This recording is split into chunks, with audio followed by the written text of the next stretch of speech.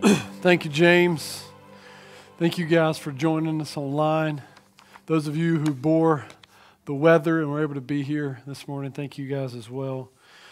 We are in the middle of a series we've entitled Abide. In fact, we're joining with churches all over the world in this series, which is kind of cool that we kind of get to walk through this together. And last week we dealt with John chapter 1, and we're not marching through John verse by verse, but we will go through our entire, 6-week series in the Gospel of John. So if you want to join us in your quiet times by just reading through the Gospel of John, I think it'll add enrichment to our time together. But last week we started in John 1. In the beginning was the Word, and the Word was with God, and the Word was God. He was with God in the beginning, and the Word became flesh and dwelt among us, and we saw not so much something for us to do, but for something to us to see or believe about who God is, that God wants to come near us. The Word, who is God in the flesh, Jesus, wants to be near us, wants to be known by us, and wants to be received by us, which was pretty cool. It kind of sets the stage for who we're going to abide in. And this is interesting for us as a church and for you as an individual. We believe the words of Jesus that say this: if you'll abide in Christ, you'll bear much fruit. If you'll abide in Christ, you'll have a fruitful life and life that'll matter. And so we're hanging our hat as a church for that passion, and as a pastoral staff and as a staff of this church, our passion is to help you abide in Christ, abide in Jesus, because then you will bear much fruit. And so that's our prayer this morning. Now, not only does Jesus, that verse that we read last week that said, he put on flesh and dwelt among us. He tabernacled, or he pitched his tent among us. We actually spent some time in my small group on Wednesday mornings discussing that. What would it be like if Jesus pitched his tent in your backyard? How would it change your life? It was interesting to hear all the different perspectives of how people would react to God who lived in their backyard. But suffice it to say this: it would change us. It would change how we live. It would change our perspective. And so this morning, I want to look at not just that Jesus comes near and is known, but what does he bring? When I was a young child, I grew up in a town about an hour away from here, Rocky Mount. And we had this neighbor who had two girls about the age of me and my brothers, and we would play together from time to time, but they had a grandfather that would come over, and this grandfather was mysterious. He was really cool. He would interact with us. He spoke a different language. He told me he would speak in that language, which is always amazing to me. He told me it was Pig Latin, and as a 5-year-old, and that sounded like the coolest thing ever. He would speak it, and I couldn't understand what he was saying, but I kind of understood the words, but couldn't. Just this mysterious. He would bring us toys. He would bring us maybe some candy from time to time. But my most favorite thing he would do is he had this red handkerchief in his pocket, and he'd pull it out, and he'd make it disappear right in front of my eyes. And I thought that was, as a 5-year-old, just blew my mind. I knew it was a trick, and I knew it wasn't really magic, or was it? It was always that thing. And when he came around, there was this mystery. There was this excitement that jumped up in my heart. And I think we see that when we think about Jesus, is that when he comes, he doesn't just come, but he brings stuff with him. There's mystery, there's allure, there's excitement. So this morning, I want to look at John chapter 5. John chapter 5. We're going to read 19, verse 29. So let's jump into the scriptures this morning. So Jesus said to them,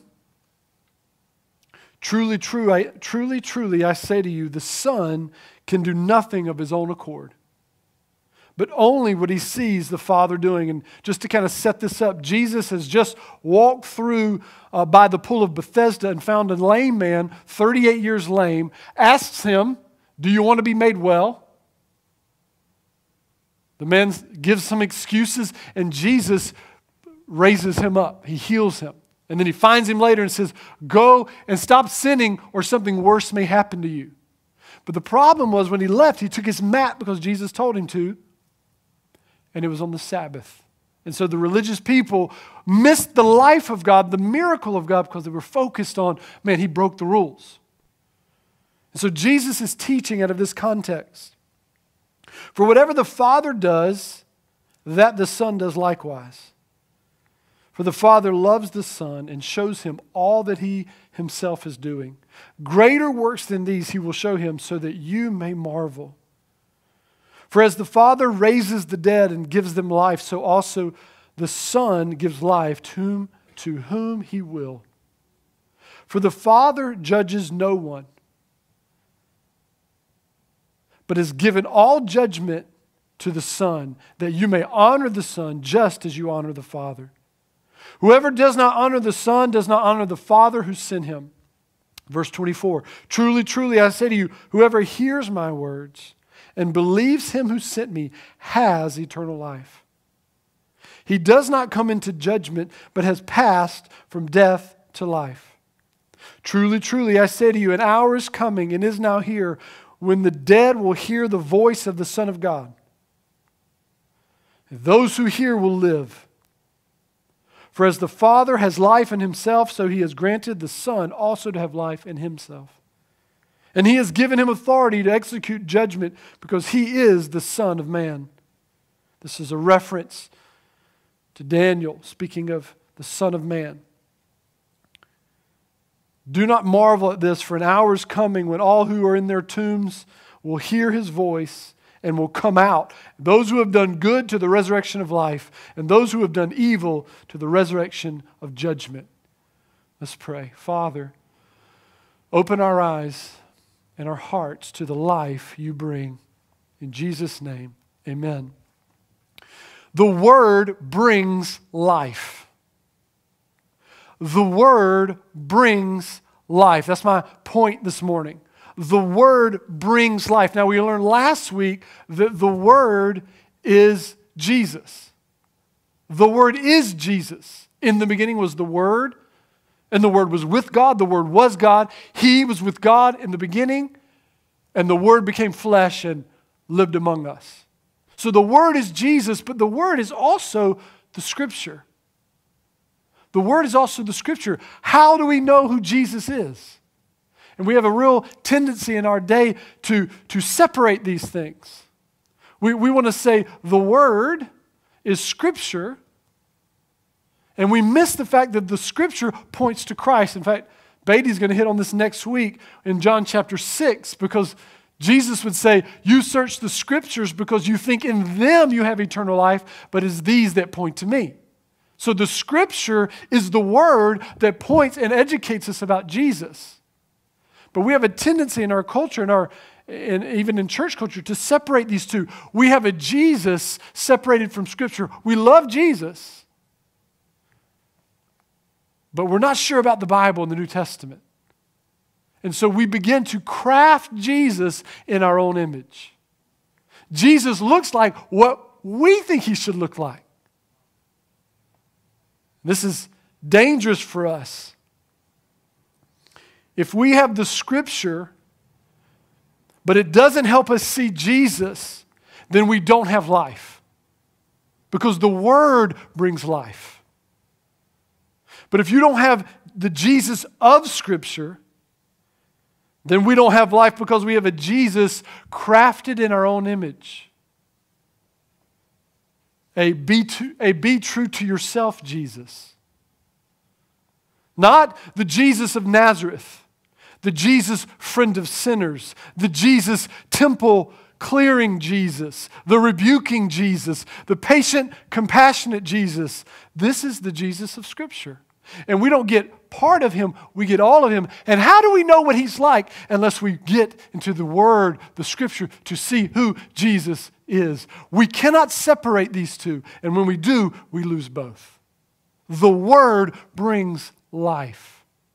That's why Jesus said this, truly, truly, I say to you, whoever hears my word and believes will have eternal life. You can't have faith in Jesus without hearing his word. They're inextricably bound together.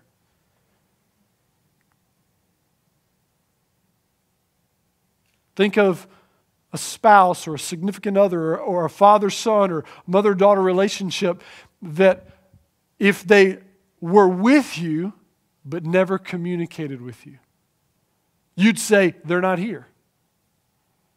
Or if you say, hey, I only get communication from them, but they're never here, you'd say, there's something missing. See, when we have a relationship with God through Jesus, the Word, we get the communication of God and the presence of God.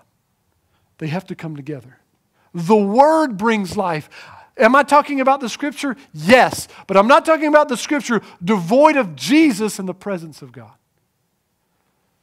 The Word brings life. Now, what kind of life does the Word bring?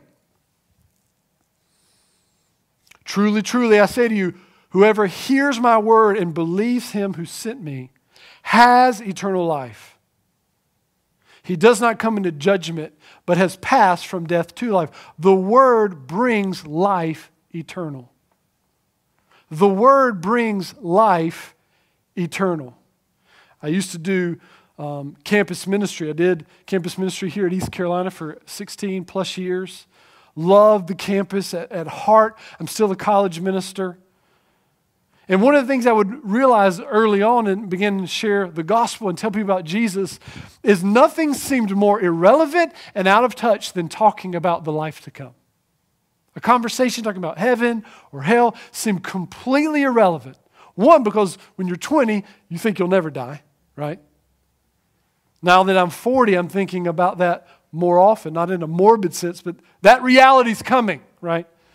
Still remember Pastor Mike, who founded this church. He said he did a sermon about halftime when he turned 40 a long time ago, and I was thinking about that. I was like, man, now I'm up here talking about halftime.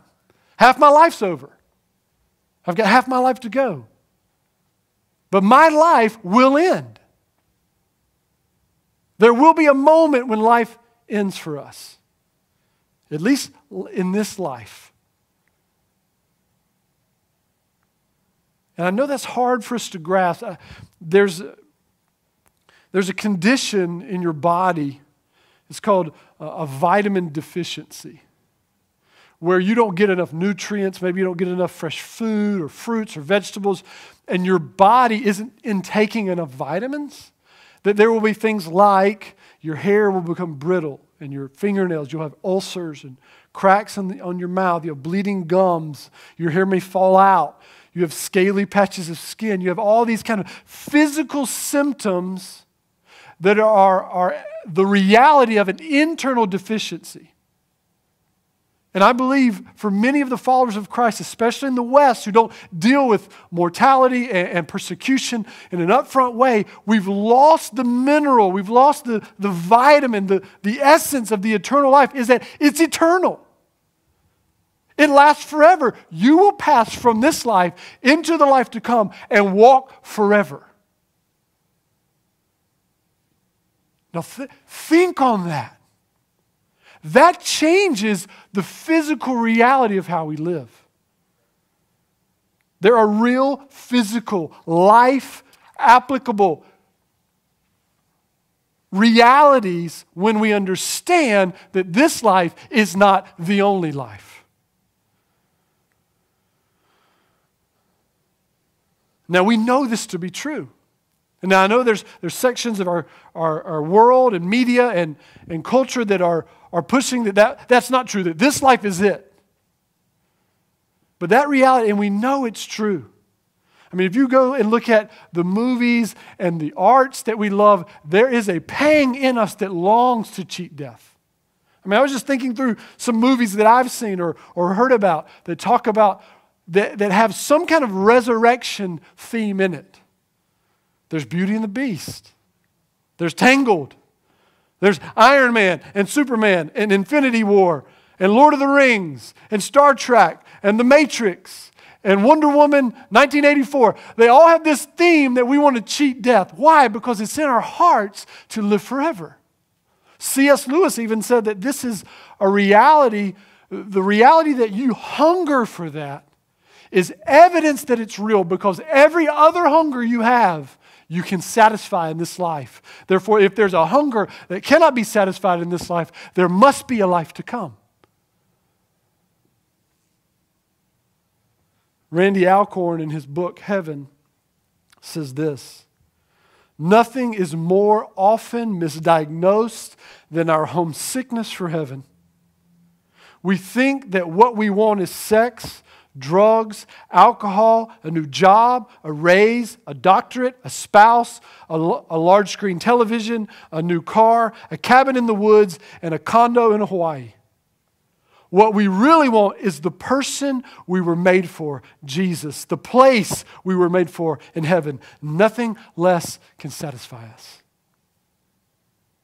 We long for heaven, and in Christ you have life eternal. In Christ you have life eternal. Paul was so fixated on this in 1 Corinthians 15, a whole chapter on the resurrection, because a lie had kind of snuck in to the church that the resurrection had already happened, or it wasn't that big of a deal. There was no resurrection. And so they were lying that this life is it. And this is what he said. He said, 1 Corinthians 15:19, if in Christ we have hope in this life only, if this is it, we are of all people most to be pitied. If in Christ we have hope in this life only, we are of all people most to be pitied. If our eyesight stops at the horizon of this life, we're missing the life that Jesus has for us. That's why the resurrection was so powerful and so life-changing for these disciples, because they realized that there will be a resurrection of the dead.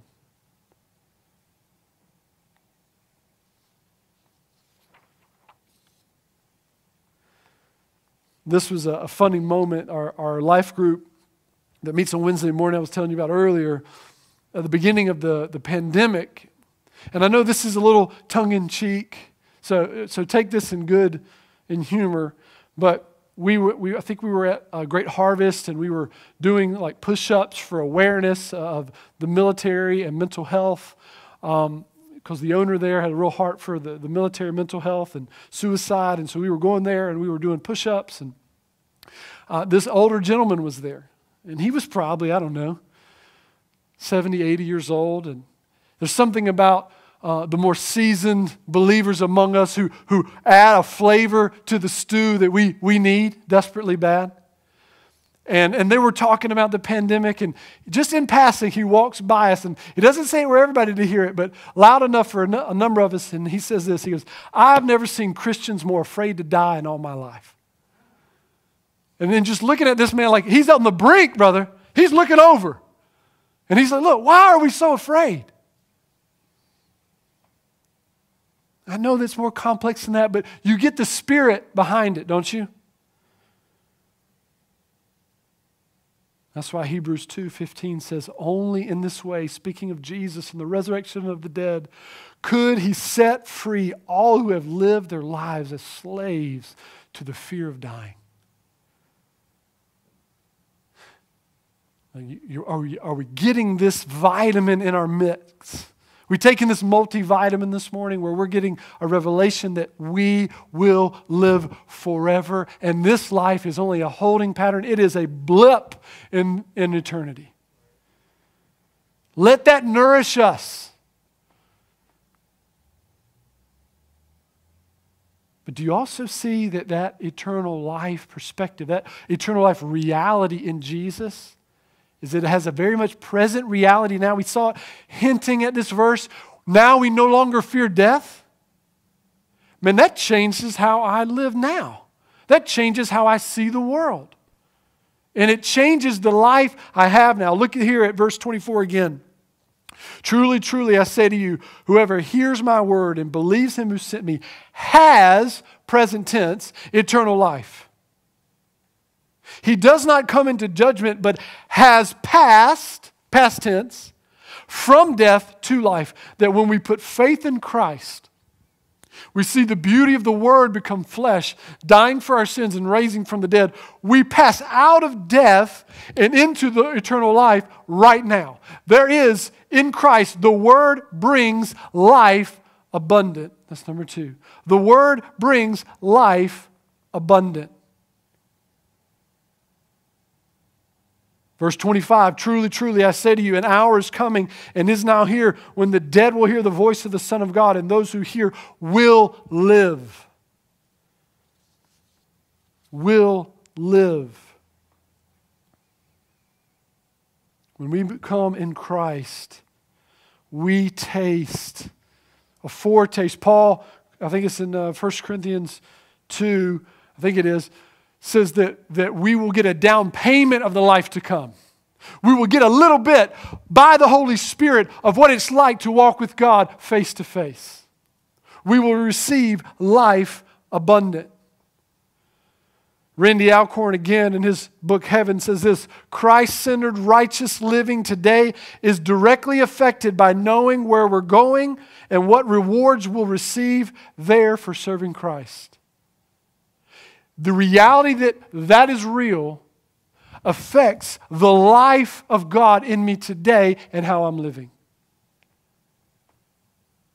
Look here at Moses in Hebrews 11. He says this: by faith Moses, when he was grown up, refused to be called the son of Pharaoh's daughter, choosing rather to be mistreated with the people of God than enjoy the fleeting pleasures of sin. And how many of you know that Moses had at his fingertips the fleeting pleasures of sin?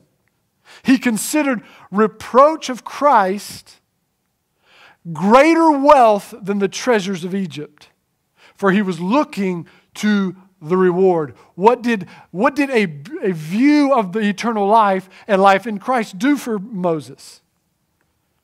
It made him strong internally, have self-control to say no to the new temptations of the world.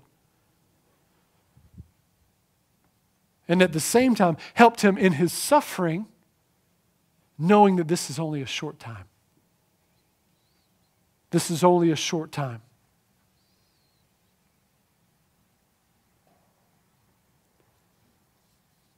We've been talking about this over our fast, and we meditated on the Word. The Word is our sword. The Word is bread. The Word is a mirror. The Word is a hammer. The Word is a seed. The Word is a light. In the Word, we find life. We see direction. We get sustenance. We see who we are. We see who God is. We break the chains that bind us. We plant seeds that grow to fruitful living. The Word brings life abundant. What about us this morning? What about you? Do you stand before the Word? Do you search the Scriptures not just to see what to do, but to see the beauty of Christ? There is a life in Jesus that cannot be found anywhere else. It transcends. Jesus is speaking here not just quality, but quantity. This life will not have the final word. And in Christ there's a fulfillment. There is a reality that we can not fear death. We can walk through trials. In fact, when you get in scenarios where suffering and trials and death are at your door, the hope of eternal life becomes really alive.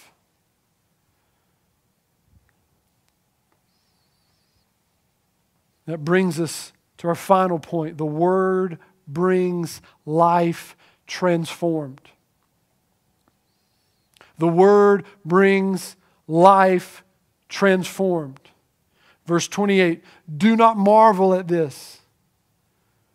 For an hour is coming when all who are in their tombs will hear His voice and come out. And those who have done good to the resurrection of life, and those who have done evil to the resurrection of death. Hold on, Jesus. You just said if we believed in you, verse 24, whoever hears my words and believes in Him who has sent me has eternal life. And now you're saying that when we raise from the dead, those who have done good will into eternal life, and those who have done evil to eternal judgment? Is that what you're saying, God? Are you flipping this on us? And Jesus is saying, no, I'm saying the same things. faith in Christ must produce a life transformed by the gospel. You cannot have Christ and faith in Christ and not be changed by that love and by that reality that you're a sinner doomed for hell, and He stepped in and rescued you. That changes you.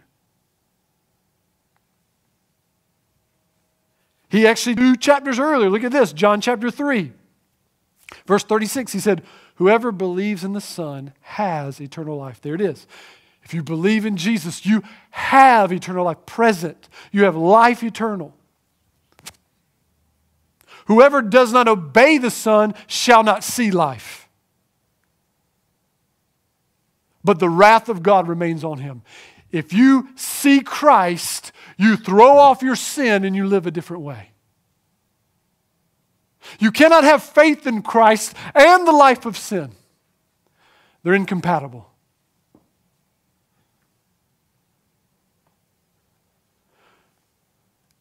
Faith in a gospel that does not change you is no gospel at all.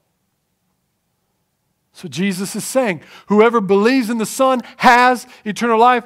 Whoever does not obey the Son shall not see life. If your faith doesn't lead to obedience, it's not real faith.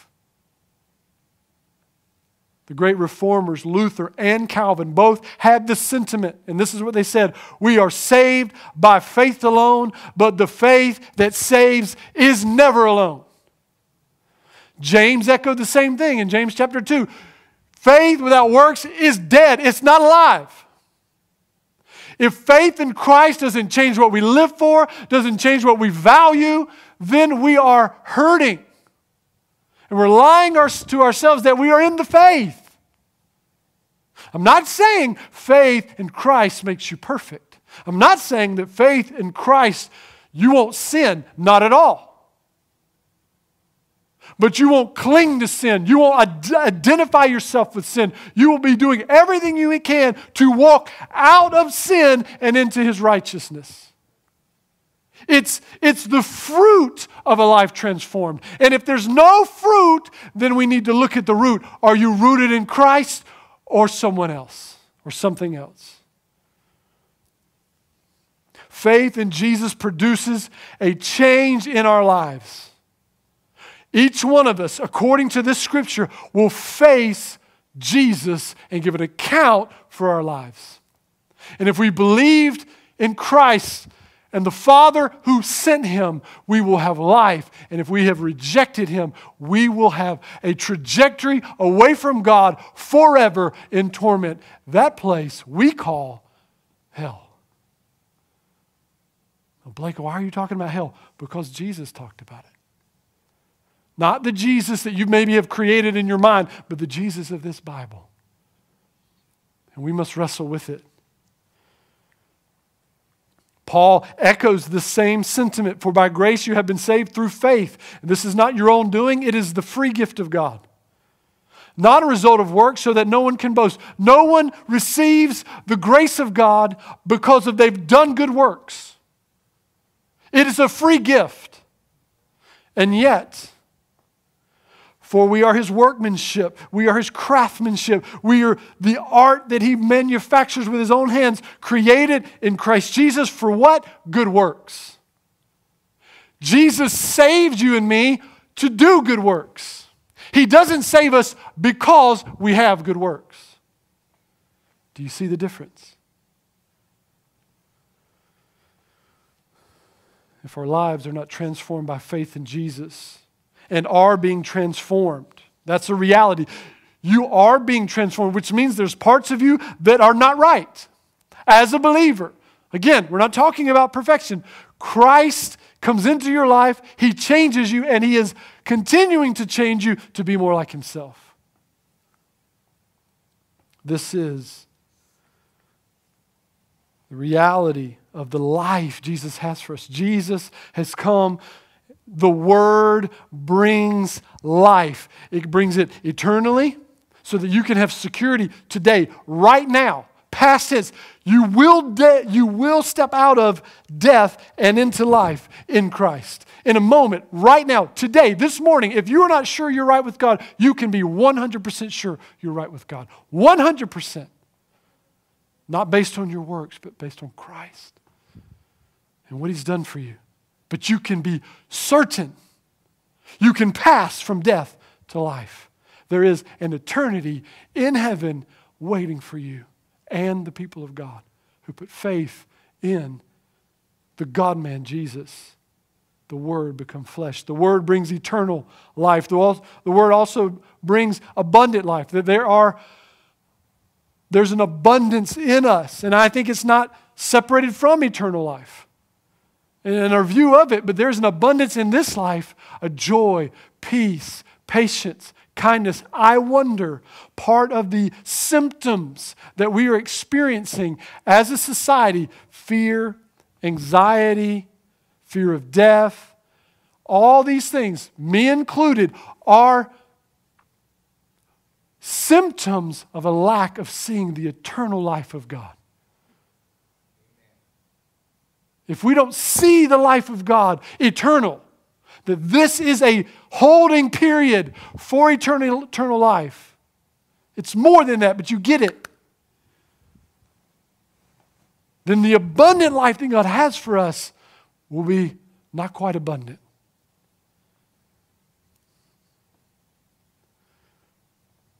This was a little bit tongue-in-cheek here this morning, but there was my sister-in-law turned me on to this, but there was a picture going around the internet this week. I don't know if we have that, of the Golden Girls and Sex and the City's new movie. And I can't remember the title. Just like that, I think. These women were on average, I think, the same age. The Golden Girls were about early 50s when they first started. And this movie, early 50s. These women are in their early 50s, mid-50s. They might even be older, actually. Now, look at that. Right? That says a lot. But what it definitely says is that we value youth. Right? We are trying our best to push back death. I think we were talking this week about cryogenical chambers and trying to freeze our bodies and download our consciousness. And I think there's the super rich in California, they're trying to download their consciousness in machines so that they can live forever. There's the longing in our heart to live forever. It's in the culture, man. We're crying out for it. Y'all can take that down. I just thought that was interesting. Look, you want to look good? Praise God, look good. Till you're 85, I don't care. But my question is, you will die. I mean, that's just reality. Finally, the Word brings life, eternal, abundant, and transformed, that faith in Christ changes us. It has to. To see His love, to see His suffering, to see His humility, to step in our mess, and then to know that when we step out of this life, we get to walk with Him. It transforms us. What have I said this morning? The Word brings life, eternal, abundant, and transformed. E-A-T.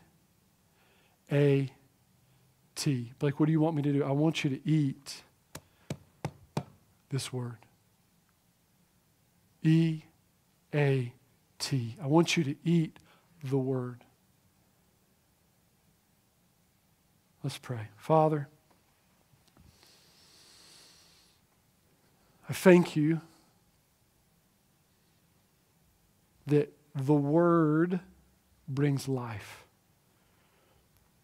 It transforms how we see you, how we see the life we're in. Lord, I pray for a spirit of wisdom and revelation to help us see the life we're in from your eternal perspective. Lord, as our minds are transformed by the renewing of the Word, the renewing of our minds, our lives are transformed. I pray that anxiety and stress and fear the things that are crippling us, Lord, Lord, we'll see their place in Christ. That you'll loosen the chains that shackle us, Lord. Lord, I pray if anybody's watching this morning who is not 100% right with God, that if you died today and you stood before Him, that you're not sure if you'd spend eternity with Him. You can be sure. You can be sure right now if you're willing to submit yourself to Jesus, our loving Lord, and put faith in Christ alone and what He's done for you. You will be, the Bible says, adopted into His family. Not contingent on your obedience, but contingent on the finished work of Jesus Christ. If that's you this morning, wherever you are, I want you to pray this prayer. Jesus, save me. Jesus, forgive me for my sin and my selfishness, for thinking I know what's best for my life. And I submit my heart and my life and my mind to you, my loving Lord, the living Word. I renew a commitment to your scriptures that I might know you. Not what I want you to be like, but what you're really like.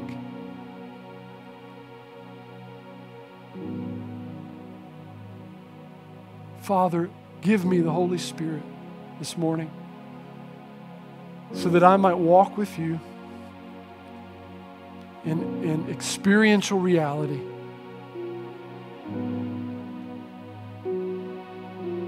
We ask this in Jesus' name. Amen. Amen. Thank you so much for joining us this morning. Thank you for those who are in the room. Glad you're here. Just my prayer, and this is a prayer I'm praying over my own soul, my own mind, my own life. God, help me see my life as you see it. Help me see the eternity, the eternal life I have right now in Christ. And Lord, help that impact my life in ways that matter. Can we pray that together this week? Let's pray that. Lord, give me your eternal perspective. Thank you so much for being with us as we close. Just a couple reminders, we will be here next week. By the grace of God, please, Lord, help us all to be here next week. Push all the weather away. We also have our life group fair is here. If you aren't involved in a life group, check out our app for our life group information and join one. It will change your life if you plug in. Let those relationships and the gospel wash over your mind and heart. And then we're going to have a leaders meeting. If you're a leader at GCF, we're going to have a leaders meeting following the service with lunch provided here in the sanctuary, so you're not going to want to miss that. Childcare is provided. We'll see you next week. You guys have an amazing week. Stay warm.